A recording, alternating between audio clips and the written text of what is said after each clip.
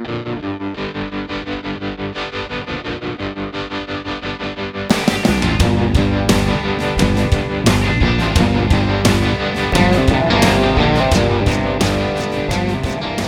good afternoon, and welcome to Taking Ship, a podcast about cultural politics, political culture, and why this summer's hot new hobby is praying for a timely meteor strike.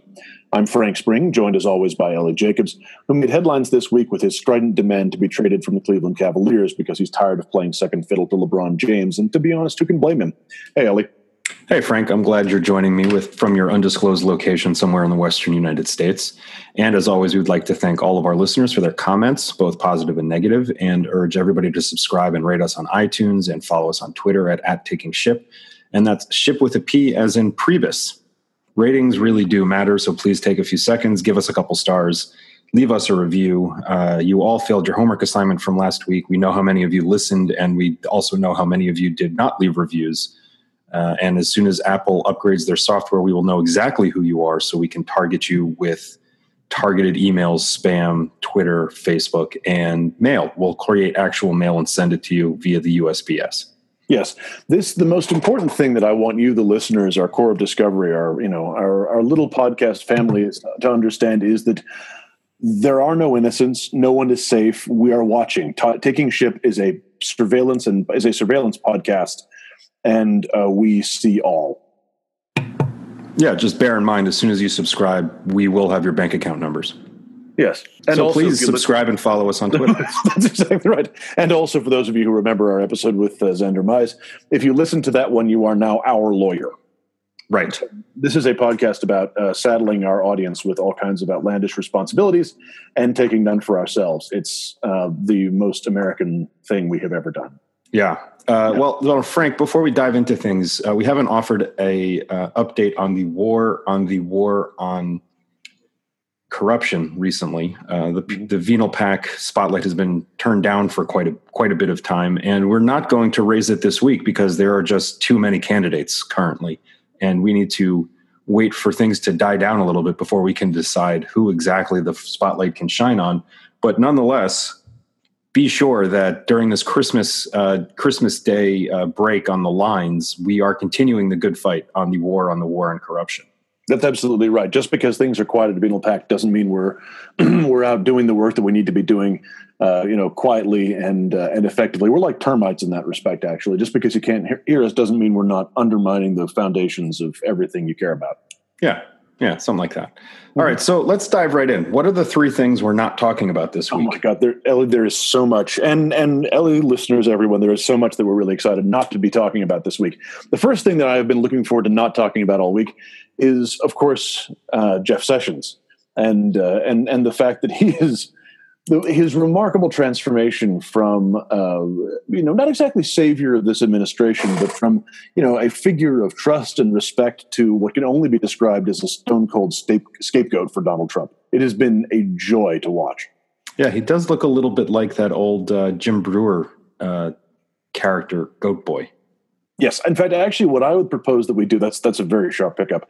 What I would actually propose that we do with Jeff Sessions, there's not really that much to say about this, except that it is so wonderful and so remarkable and so perfect that our boy Trabo, whom we have given a stupid sports nickname that is better than he deserves, that our boy Trabo should be in this position where he is being every day publicly shamed by the president of the United States, for whose favor he sold out what was left of his credibility in politics more generally and in the world more generally, that he is every day being shamed by the president of the United States, but that the president of the United States lacks the moral fortitude, the courage of his convictions to just fire the man.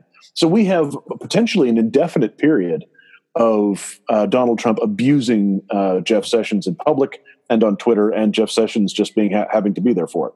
Yeah, I mean, everyone knows the signs of an abusive relationship. We've had friends who have been through them. Perhaps we've been through them either as the abuser or the abusee, not to pass judgment on anybody. But the fact that Sessions we can go ahead and pass judgment on the abuse. Okay. Yeah, we can. I feel very confident in that. Yeah. The core of discovery is nothing if not the abused. Yes, to remind you, the core of discovery, like the rest of America, is the owned, trolled, and furious. Yeah. So we have our own relationship there. Yeah.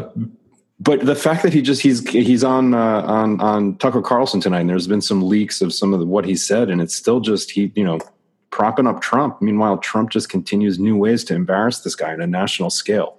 We're not going to spend a lot of time on this because there honestly isn't a whole lot more to say than either fire the dude or don't, and either quit or don't. But everybody's just kind of got to get on with things. But Russ Douthat, whatever his name is.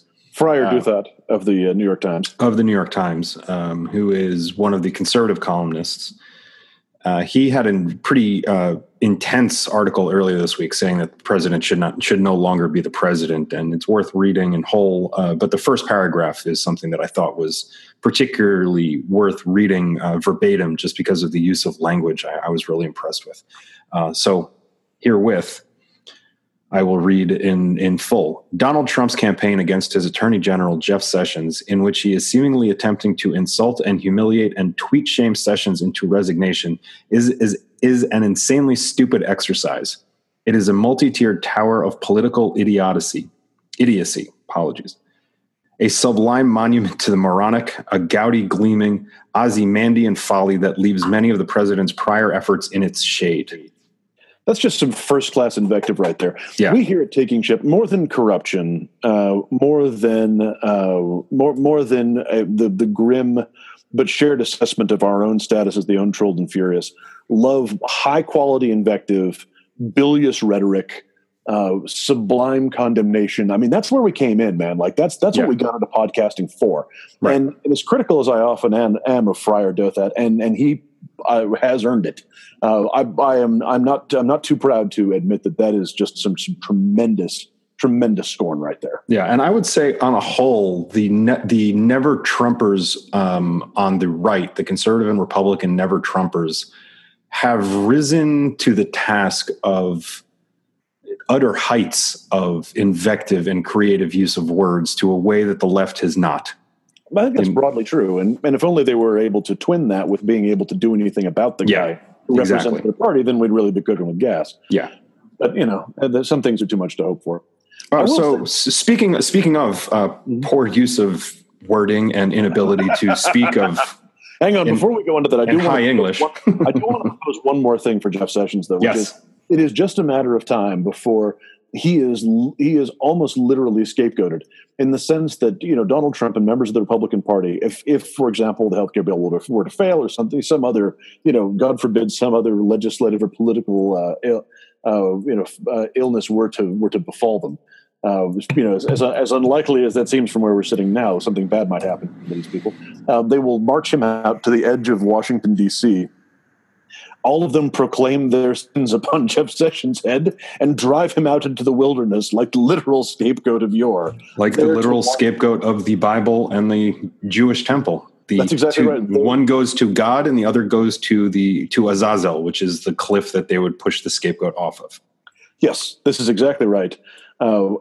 So, Trebo, if I were you, if someone offers to take you for a nice walk on sort of the northern tip of Rock Creek Park, or I would decline. Yeah, and I would stay out of buildings with more than 6 floors. That seems reasonable. But where we were just saying, and that was an excellent point about the reality of Trebo's scapegoatedness. Where we were going to take this was. Casper mattresses. No, I'm just kidding. We were used. Don't sleep more soundly than Jeff Sessions ever will again.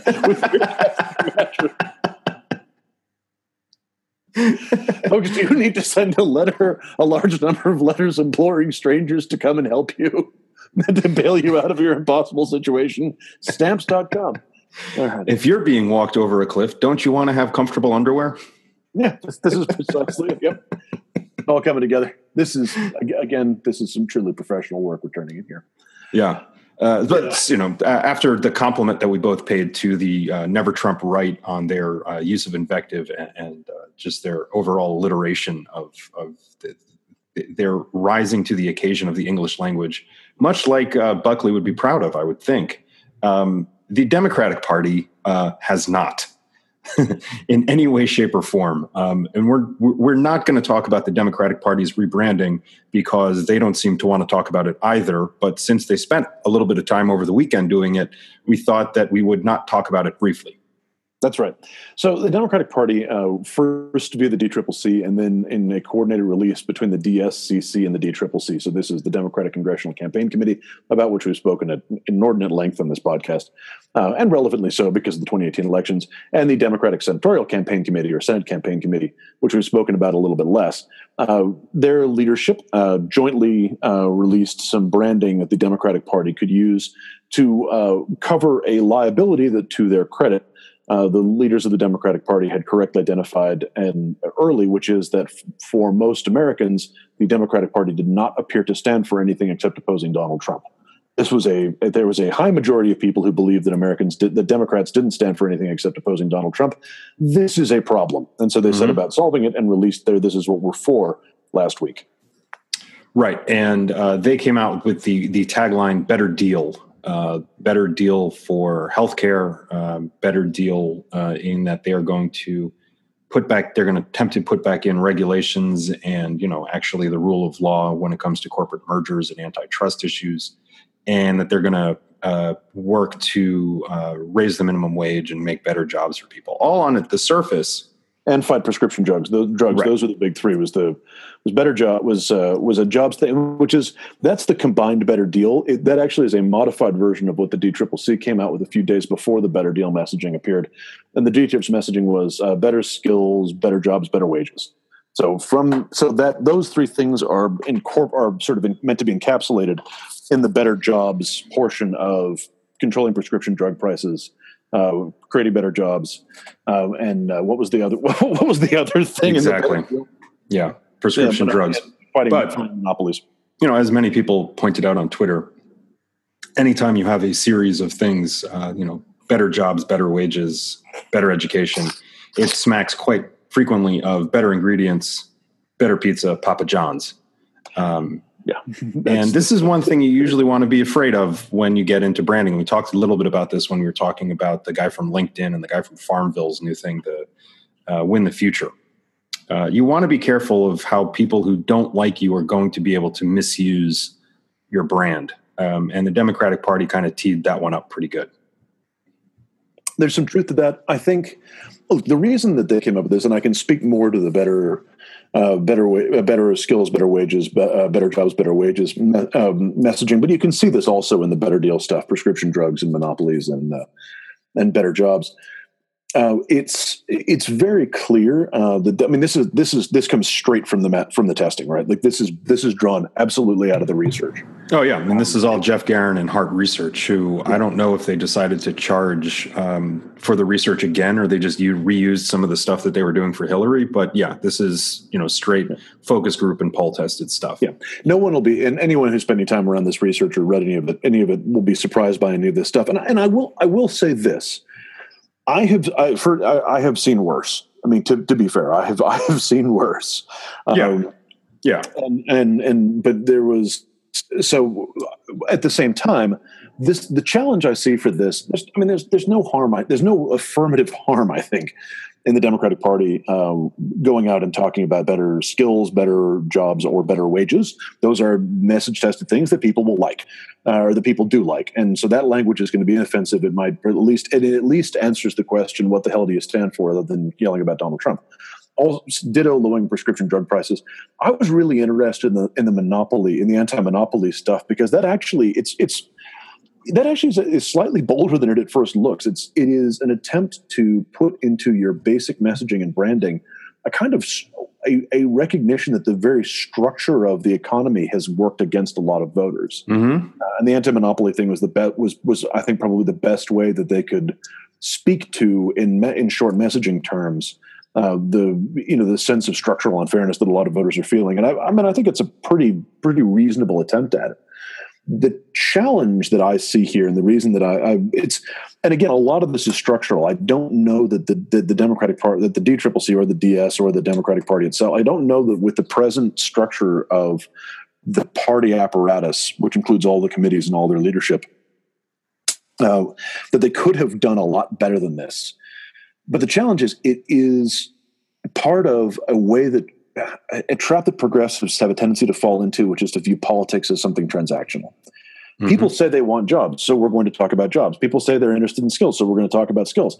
That looks like it makes perfect sense. But if you sort of look at that, there is not a lot of evidence that simply talking about even talking well about what people say they care about actually translates into votes, right? It's because voters are not, kind of, logical automatons where, where they say, I require job talk. I now give you job talk. I now vote for you. That equation doesn't really work that way.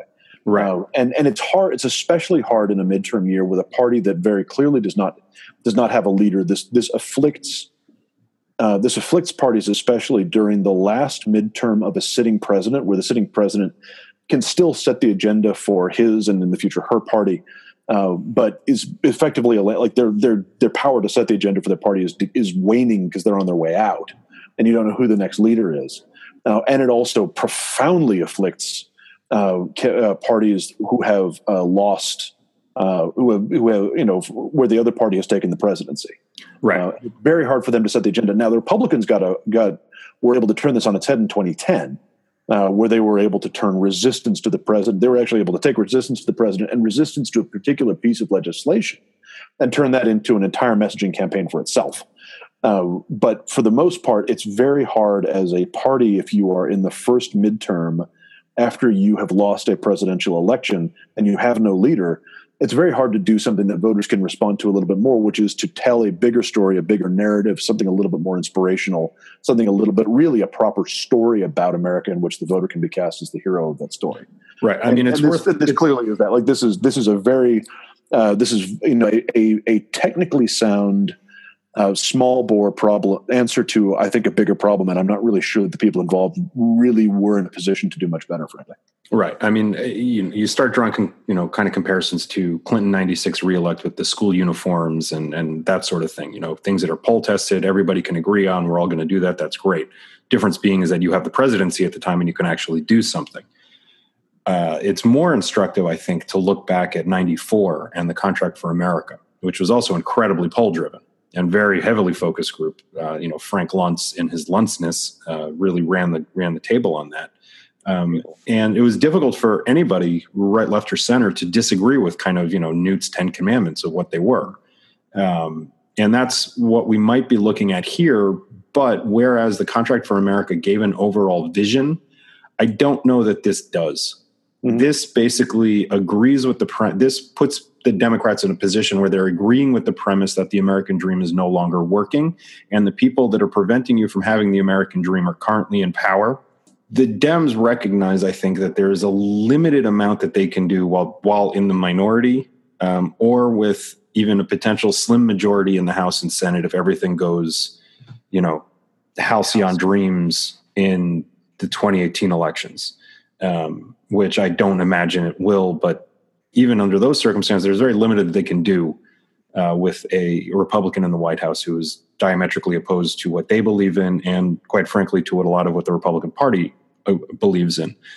However, because of Trump's campaign as a populist, some of the promises he's made as a populist, and some of the other aspects that he's said and done that put him at odds with the Republican Party, there is actually potential, and again, this is all prefaced on the idea that he's still the president, there is potential for the Democrats to work with him on some things. I think if somebody showed up to Donald Trump and said, the 20% of the country that supports you, 15%, 80% of that 20% supports single payer healthcare. You don't think he would turn on a dime and suddenly support single payer? He absolutely would.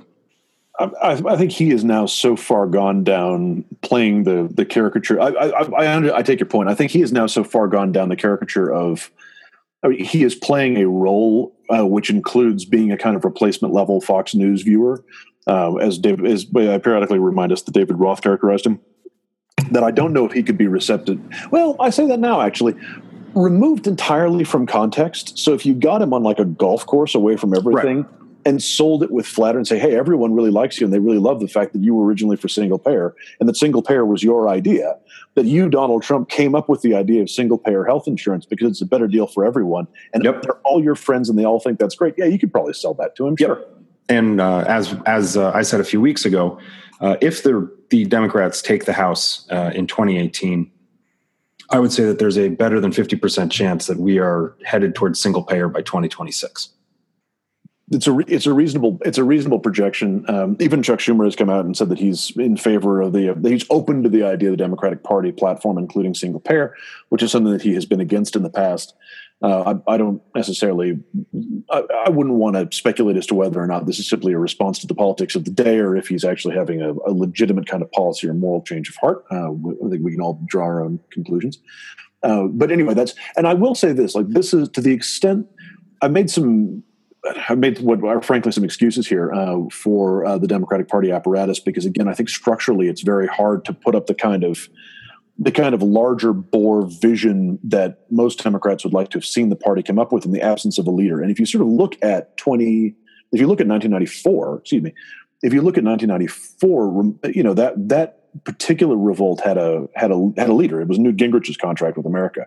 As weird as it seems, he was a sufficiently recognizable figure to kind of give some sense. But the other thing is, I mean, there's some value to the left in looking at those, in looking at 94 and especially looking at 2010. But the truth is the Republican Party has always done reactionary anger better than the Democratic Party. It's a much bigger and much more motivating part of their political culture than it is for the Democratic Party. Well, I would also 2006 is a great example of that. It's a doable prospect for us to win on resistance, to win on anger, but it's not something that we tap into as naturally. It's just not part of our political culture, and we don't do it as well. I would say, part of that, the explosion of talk radio and cable news since 1992, Democrats have been in office for 4 of those 6 presidential terms. So the Republican apparatus, messaging apparatus, advocacy apparatus is set up to play resistance in a much better way than the Democrats are. And this is a fault. That's an excellent point. And this is a fault of the Democrats for having not taken advantage of being in power to set up some sort of establishment or process or, mechanisms to fight when they weren't in the majority or they didn't have the presidency. Which is not to say that the solution to this would have been to create a bunch of left-wing radio. There is left-wing radio. You and I appear on an example of it occasionally with Steve Jackson's program out of the San Francisco Bay Area.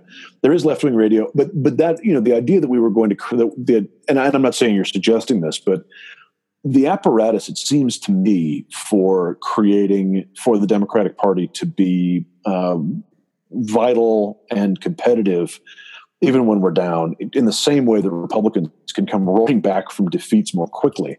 And it was probably not to create a liberal Fox News. I mean, there have been attempts, essentially exactly that. Yeah. Current TV was a shot at that, right? Like, again, it's not. Oh, I forgot about Current TV. Right. See, there you go. Exactly. It's not that became Al Jazeera, which is not to say that we should. It's not to say that again, it's not to say that we shouldn't have NBC. But I think the mechanism for that was never going to be, we're going to create a media empire that is designed to sort of to gin up liberals and make them angry constantly.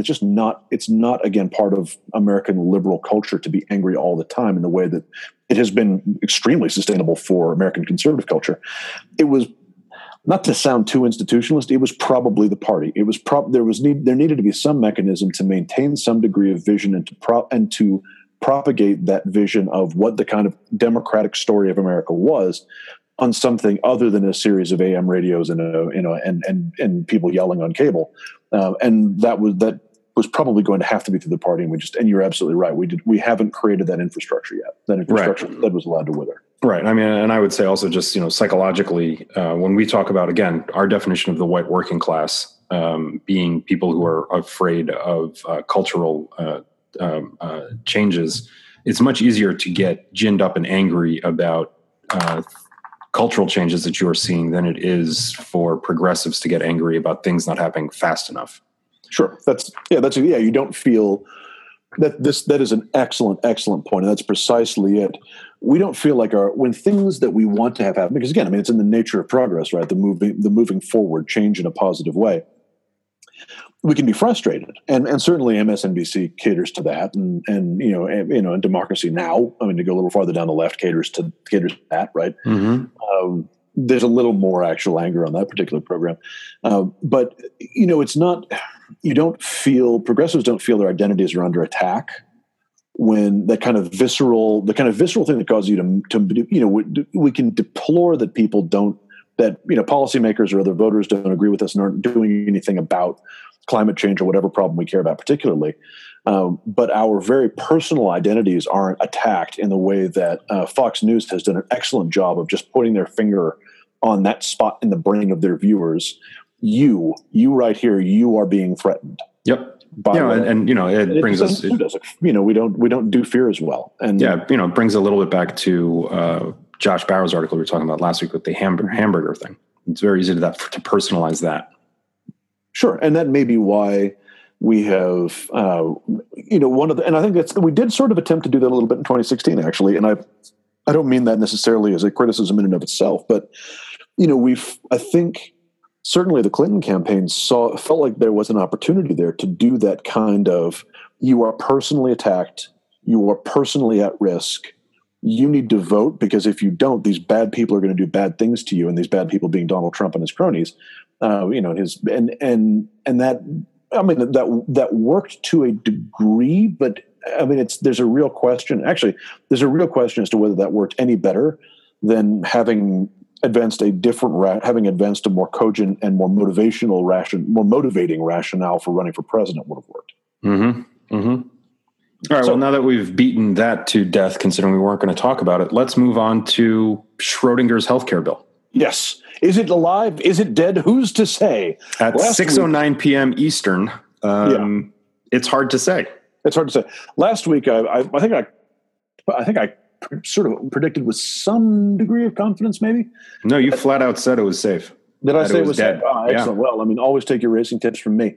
And I think it was question 16 in our 20 questions. I asked if Obamacare is now safe from repeal, and you said yes. I think I said that it probably was, and that was straight. Actually, you can make the argument it still is. It's Schrodinger's healthcare bill. It's Schrodinger's healthcare bill. It is both safe and not safe. And again, this was just a case in which I failed to properly consider the chaos option, and it's just worth remembering in these political times.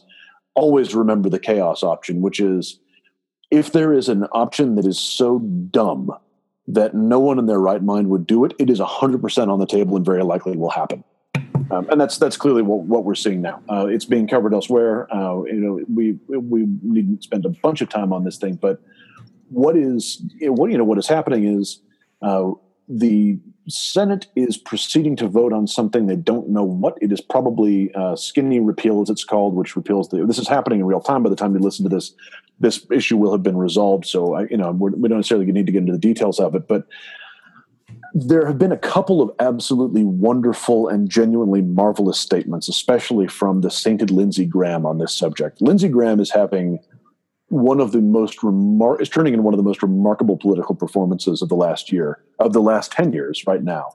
And I will now turn it over to Ellie to at least identify a couple of his more just succulent quotes. Yeah. So within the last hour or so, Lindsey Graham, John McCain, Ron Johnson, and Mike Lee, potentially someone else. We weren't watching. We were kind of seeing this, on Twitter as we were getting ready to figure out what we were going to not talk about today. Essentially, they have Lindsey Graham boiled it down to, I'm going to vote for the skinny repeal, even though it's a quote fraud, quote half-assed, and several other things where he defined the skinny repeal as just unbelievably as stupid as it is. And for people who want to understand what the skinny repeal involves, it's essentially to get rid of the individual mandate, the corporate mandate, and the medical device tax.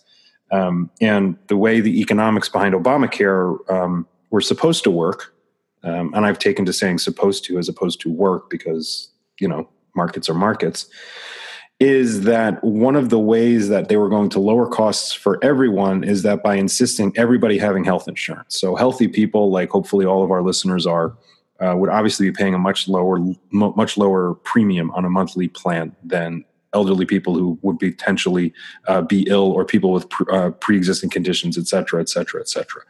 So this was put into effect that you had to have health insurance, or you paid a penalty for not having health insurance.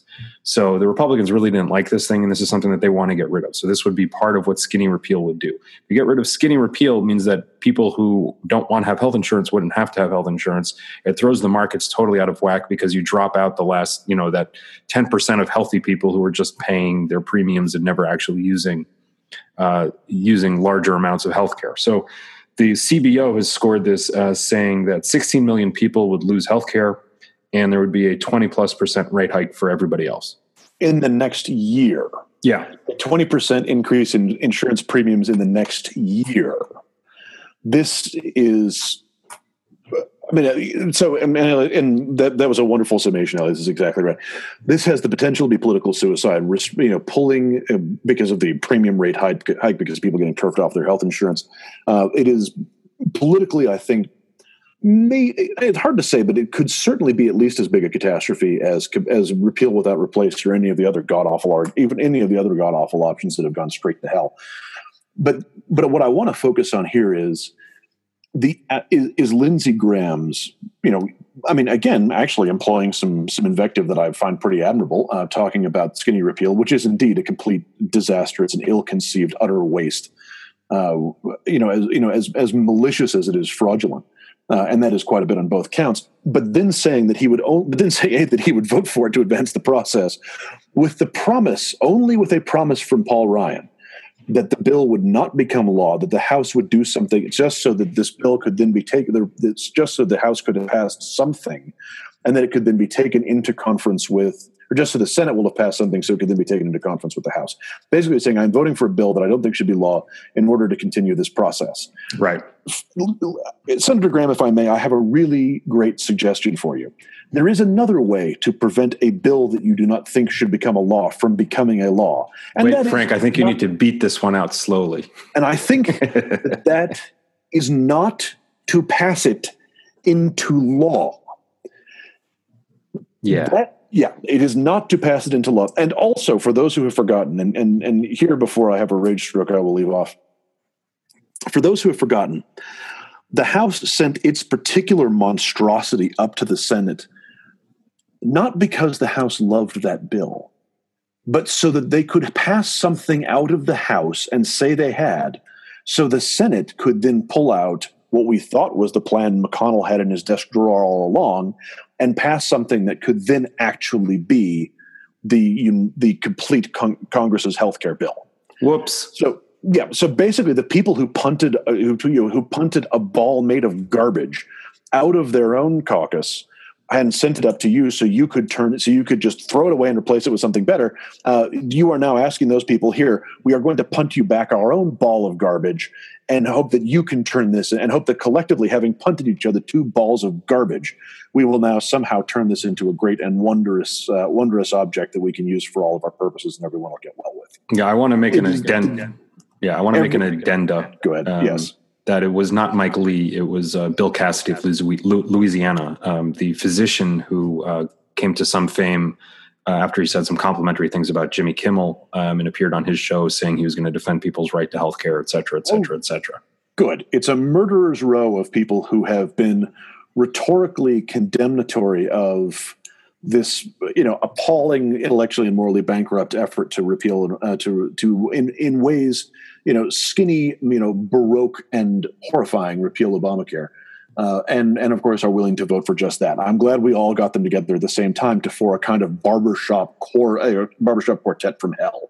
Yeah, so I'll just read from a couple choice lines from the New York Times roundup. Again, this press conference happened within the last hour, and obviously everybody is very distracted by a certain article in the New Yorker, and it's not about the history of elevators.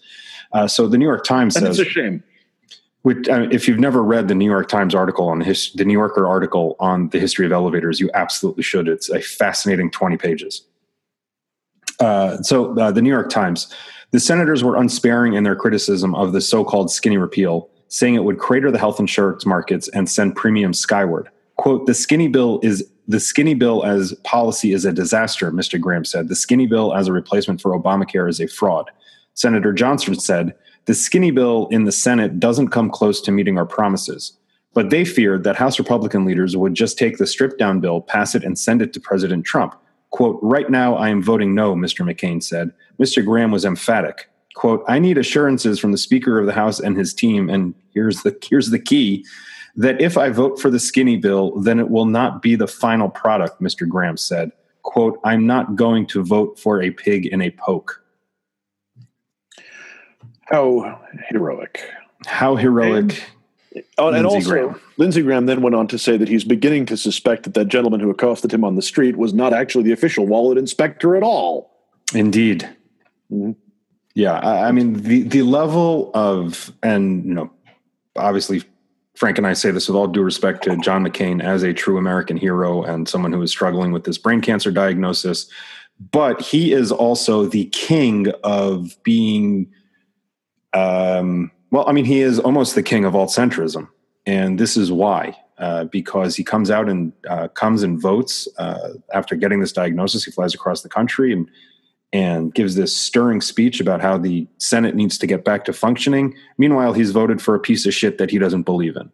We need to get back to functioning right after I vote in favor of this dysfunctional piece of legislation that is being pushed through in a dysfunctional way. Yeah.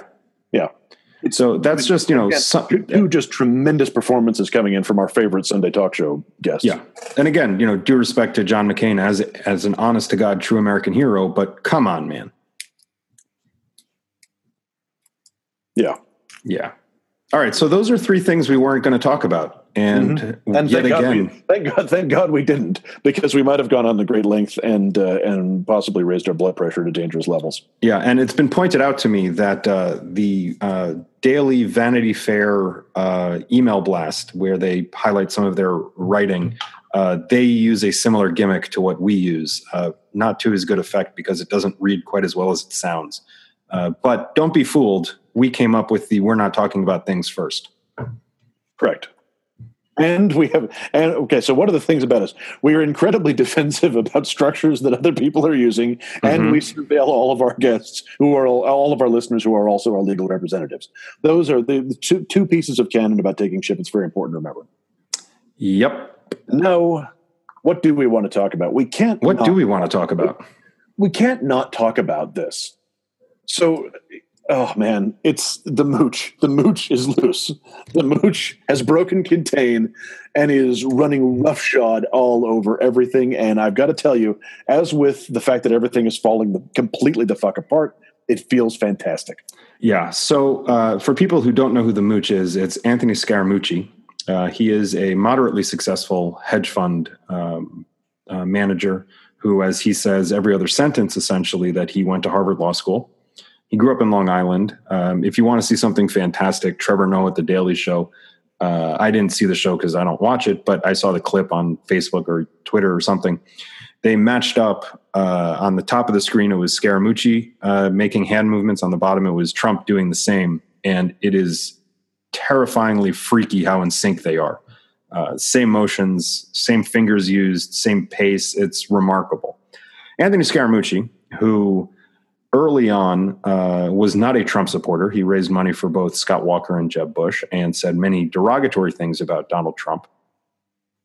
He has become the White House communications director, because when you're looking to fix your communications apparatus, why wouldn't you hire a short-term looking, angry Long Island hedge fund manager to unfuck your communications department? Would be my first choice. Your first choice. Yeah. Yeah. And he promptly went out into a press conference on Friday and made the news all about him. One of the things that I really greatly like about the way that he went out on Friday is he repeatedly said he's a businessman, to which I only recalled the old Phil Hartman sketch on Saturday Night Live where he's the caveman lawyer.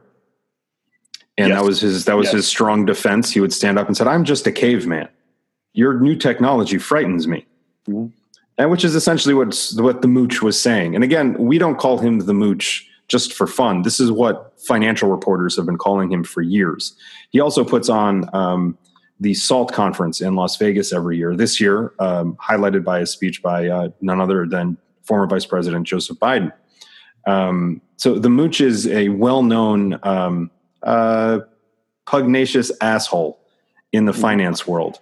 And in the less than week he has been on the job, he has not let us down at all. No, it's been everything we could have dreamed and more. More indeed. And just about an hour and a half ago, Ryan Lizza from the New Yorker, and Jesus Christ, I can't believe we've now mentioned the New Yorker twice in one podcast.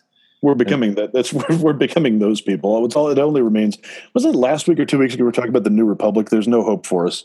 Yeah, fuck it. We got to just All right, my subscription to commentary cannot start soon enough. This week in self-loathing. All right, onward and upward, friends. Yeah, so apparently the mooch called Ryan Lizza last night. And we know of this because this morning Ryan Lizza was on CNN and the mooch called into CNN while Lizza was on. And it was a fascinating conversation that if you haven't seen, you should check it out. But this article, which is all anyone on political Twitter is talking about right now, has such fantastic lines as what's a good one here? I mean, it's almost like you can't even the mooch saying to Lizza. So essentially, he called Lizza because Lizza had said that the mooch was having dinner with a few other people at the White House with the president. And the mooch said, "I asked these guys not to leak anything and they can't help themselves," he said. Quote, "You're an American citizen. This is a major catastrophe for the American country." Apparently that people know that the president's having dinner with a bunch of Fox News assholes. So I'm asking you as an American patriot to give me a sense of who leaked it. So, as a communications professional and as someone who has represented hedge funds in the past, I am beyond offended that Anthony Scaramucci is now the communications director of the White House. Yeah, he is doing just really a first-rate job. His big thing for those who may not be familiar is Scaramucci is pursuing one model of being communications director. The former communications director pursued a model of comms director that was what you might call a little more conventional, as in we are going to develop a message, perhaps a series of messages. But why do that? Fuck it.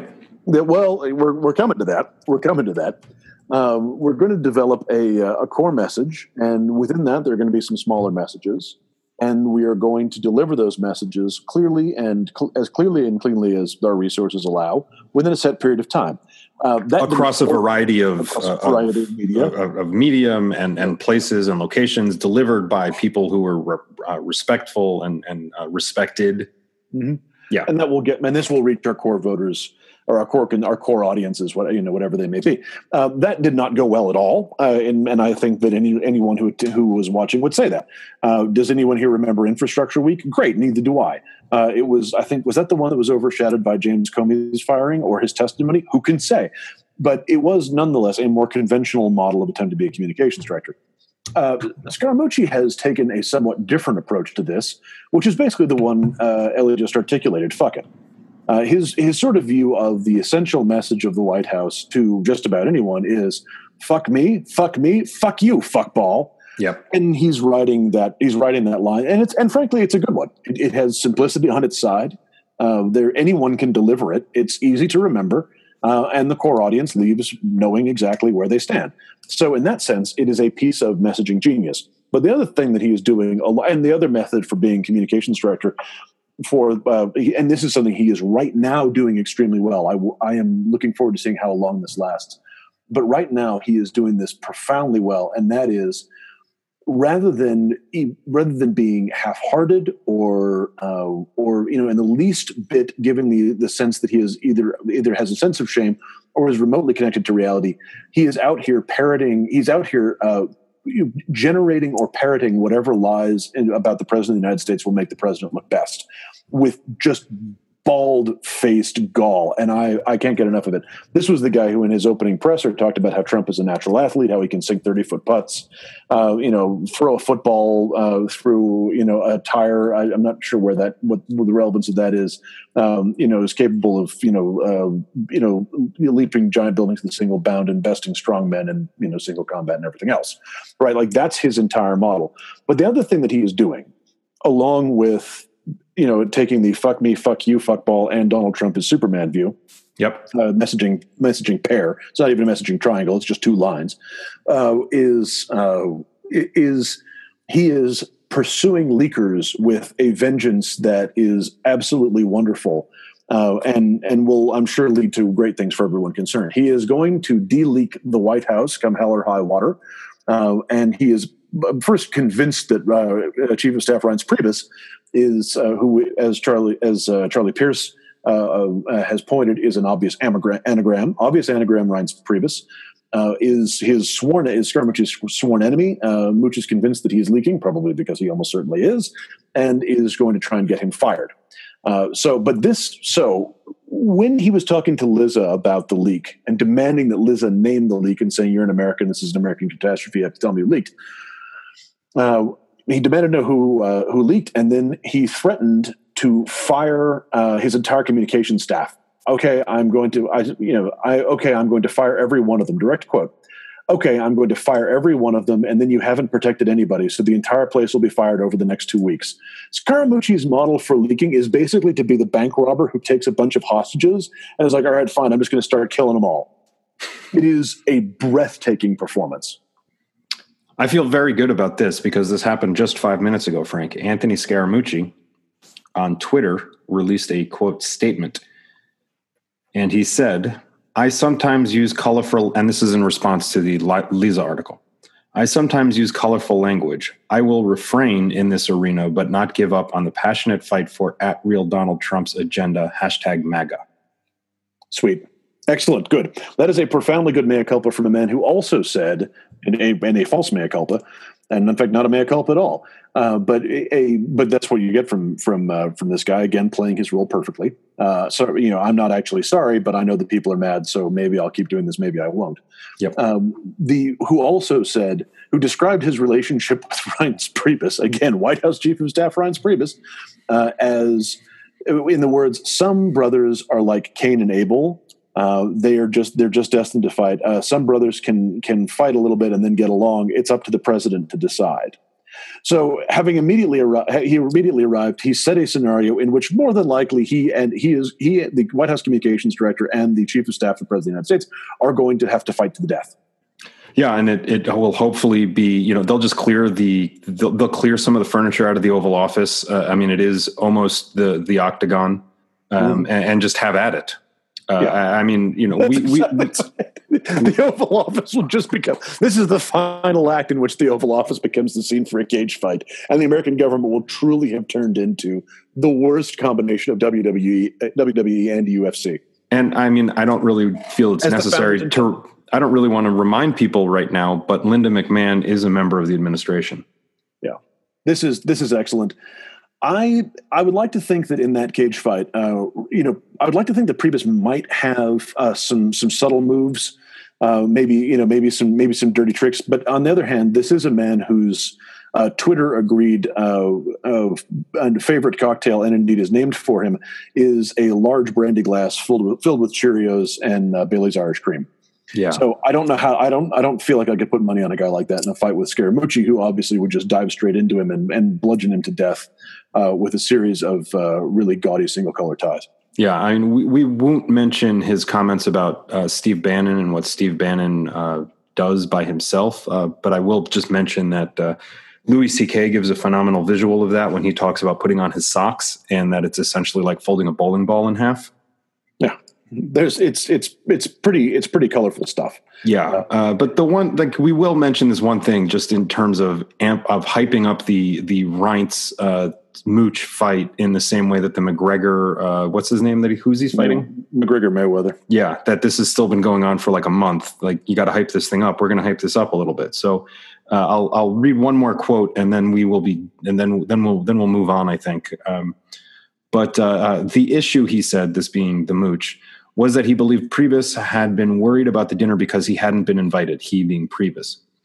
Quote, Reince is a fucking paranoid schizophrenic or paranoiac. I don't know if he's supposed to, like, if he wants credit for inventing a word that doesn't make sense, but whatever. Scaramucci said. He channeled Priebus as he spoke, quote, oh, Bill Shine, who is the former president of Fox News, who was fired because he was overseeing things while, women were getting groped left and right. So obviously Donald Trump wanted to have dinner with him. Quote, oh, Bill Shine is coming in. Let me leak the fucking thing and see if I can cockblock these people the way I cockblocked Scaramucci for 6 months. And in parentheses, Lisa writes, Priebus did not respond to a request for comment. Yeah, this is an awesome start. And basically what I would like to leave everyone with on this segment is a reminder of what Matt Christman said on January 20th, 2017, which is this is the dumbest day in American history, eclipsed only by every subsequent day. Yeah.